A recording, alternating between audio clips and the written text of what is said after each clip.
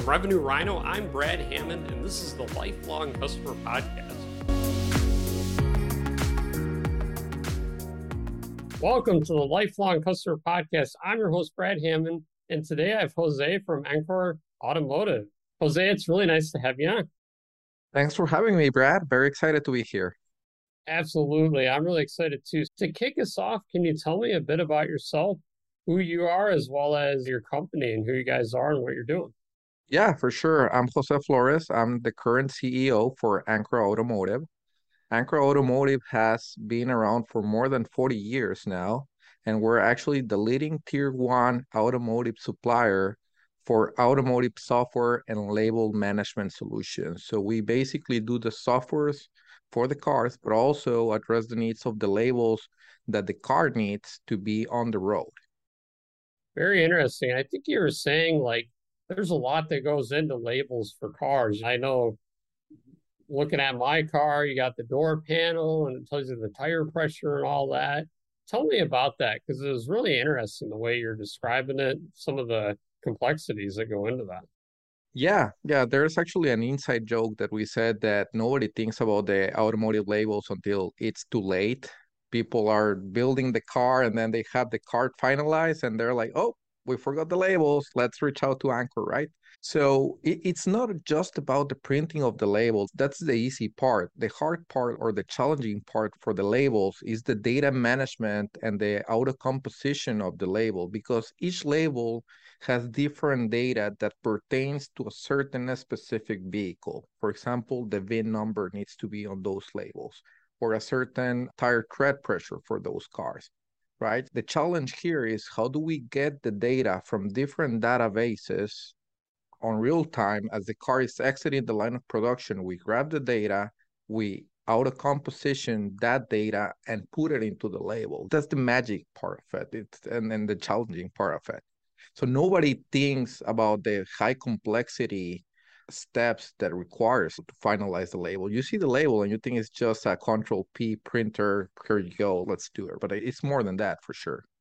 Very interesting. So it leads me to believe that a label on a car, it's not like a standard off the shelf label. Like it sounds like it might have different data or information or the VIN number or something that's different for every car. So that's really interesting. Yeah, that's a great question. Actually, we do categorize the labels into two categories. One of them is the dynamic labels, which you just mentioned, is data that is pertaining to a specific model, platform, or vehicle. And then we do have the standard static labels that is the same label for all the cars. For example, the airbag label, it's the same standard label for all the platforms along the cars. Very interesting. For those dynamic labels, it's that's where the whole data thing comes in. Because I imagine you got to get it right. You might have a blue car and then you have a red car and you have a specific model or whatever. It's got to be like that label for that car.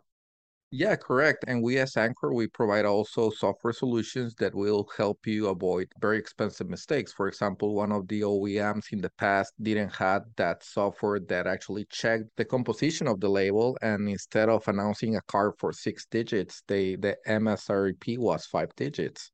And they had to sell it for that amount, right? Because nobody checked. Customer came and saw 5 digits and he snatched it. So yeah, it's more complex than that. You need to make sure that all the data it's very accurate because it's a very sensitive topic, not also for the pricing, but also for the safety regulations. What happens if you put the wrong tire pressure there and the customer inflates the tire until it explodes or it runs slow? It can end up in a very bad accident. So data reliability, it's a very sensitive information that we make sure as Anchor that we provide the right data at the right time. Very important stuff. So what got you interested in this space? I know you said this company's been around for a while. You came on board as the CEO. What's a bit of your story and what led you here to be in this space? It's a cool space to be in. Yeah, for sure. I have always been a fan of the automotive industry. One of my biggest leaders is Lee Iacocca from Ford back in those days. Very passionate about the car industry and automotive industry overall, regardless if it's people say it's a very challenging industry and very high demanding industry, which it is. Previous to the automotive industry, I was on a consulting type of business. I traveled 6 different countries. I did assess more than 10 different industries. And after a while, I just wanted to do what I like, my passion, which is cars, and work for a tier one supplier. So that's how I ended up here in Detroit and working for one of the leading tier ones in automotive. I love it. So you're a really forward-thinking leader. I think you're telling me, about this, the way you lead things, run things, even in creating content and all this stuff. What tactics, strategies, things have you implemented at the company to grow it, and what does that look like in your time here? Yeah, yeah. So for innovating, I do like to call myself as a very disruptive person. People have called me disruptive as well. So one of the things that makes me stand out as a emerging leader in the automotive industry is that I do think different than the others, and different is not bad at all. So I do see people that normally has path A and path B, and normally I always go to C, right?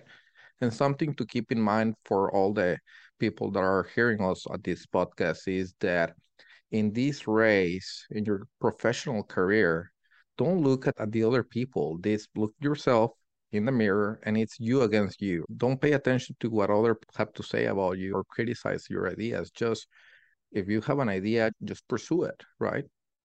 I love that. And then let's talk about the team you've created and how you go about engaging the team and people and all that. What does that look like? I think with the current generations that we're shifting, millennials do form 35% of the working force here in the United States. So it's a totally different mindset that requires for you to attract and retain talent. It's not the old automotive managing system that we used to do, like command and just delegate. I think right now the leadership that you need for you to be successful with your employees and your team is it's more of a servantship leadership. You need to be a servant leader. You need to be able to look for them and try to help them in their development and everything, and also create that safe zone for them to be able to fail. And there's a phrase that I like a lot that it says, if you're not failing, you're not doing it right. Correct? But also, I think my biggest motto for my leadership style, it's the word KPI. And it's not key performance indicator. That's more metric number driven. It's keep people interested, keep people informed, keep people involved, but most important of all, keep people inspired. So that's my motto for my leadership. That's amazing. So, what are some of the big lessons learned? Are there any like insights or lessons learned or things, in growing this company that you'd have to say to others out there? Yeah, yeah. Besides the failing, that you should like just keep going. And it's not about failing. Failing is lessons learned. It's what you do with the failure. You just need to take the failure, learn from it, and keep moving forward. And don't be afraid to fail. That's one of them. And the other one, it's keep hustling. You need to keep working smart, keep working hard every single day. But most important of all, you need to be able to do stuff or things that other people won't do. That's what will make you stand out. If you're willing and able to go the extra mile, that will differentiate you from the other people. Let's talk about content, LinkedIn, all that stuff. I know this is something on your radar, out of the box ideas and all that. Tell me how you're looking at that stuff these days. I think the marketing, the social media presence for every company nowadays, it's critical because it not only showcases your products, but it showcases your culture, it showcases your values and your vision as a company. People want to do business with someone that they know, someone that they feel and identify with, right? So my marketing social media strategy is more towards the team, towards the employee, know the Anchor team, know the Anchor family, we're close together, but also we like to have fun, like something that is more personalized to our audience or our target market. What do we like to do outside of work?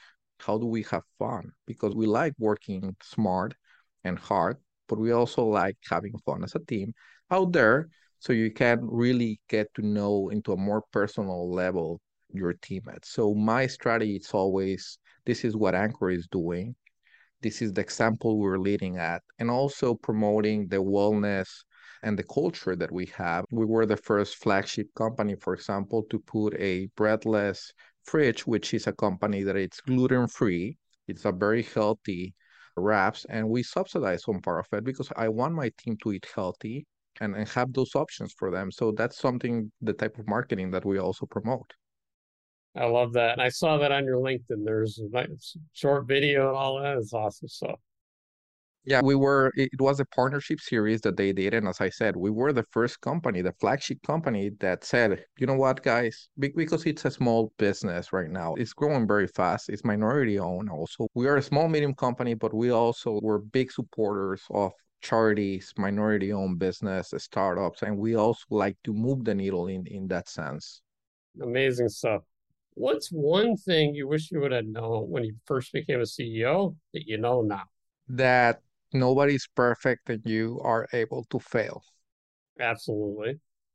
If you could go back in time and give your younger self a piece of advice, what would that advice be? That I was doing it right. We were right. You should concentrate in yourself in this race. It's like you against you and just keep hustling. It's worth the sacrifice. Absolutely. If you could offer one piece of advice to the automotive industry as a whole, your customers, your partners, all that stuff, what would it be? Transition the leadership mindset. Get rid of the current model and transition into a more servant leadership model. I love that. Jose, it's been amazing to have you on the podcast. Thanks so much for joining today and sharing all your wisdom and insights. No, it was a pleasure, Brad. Anytime. I'm looking forward. Absolutely.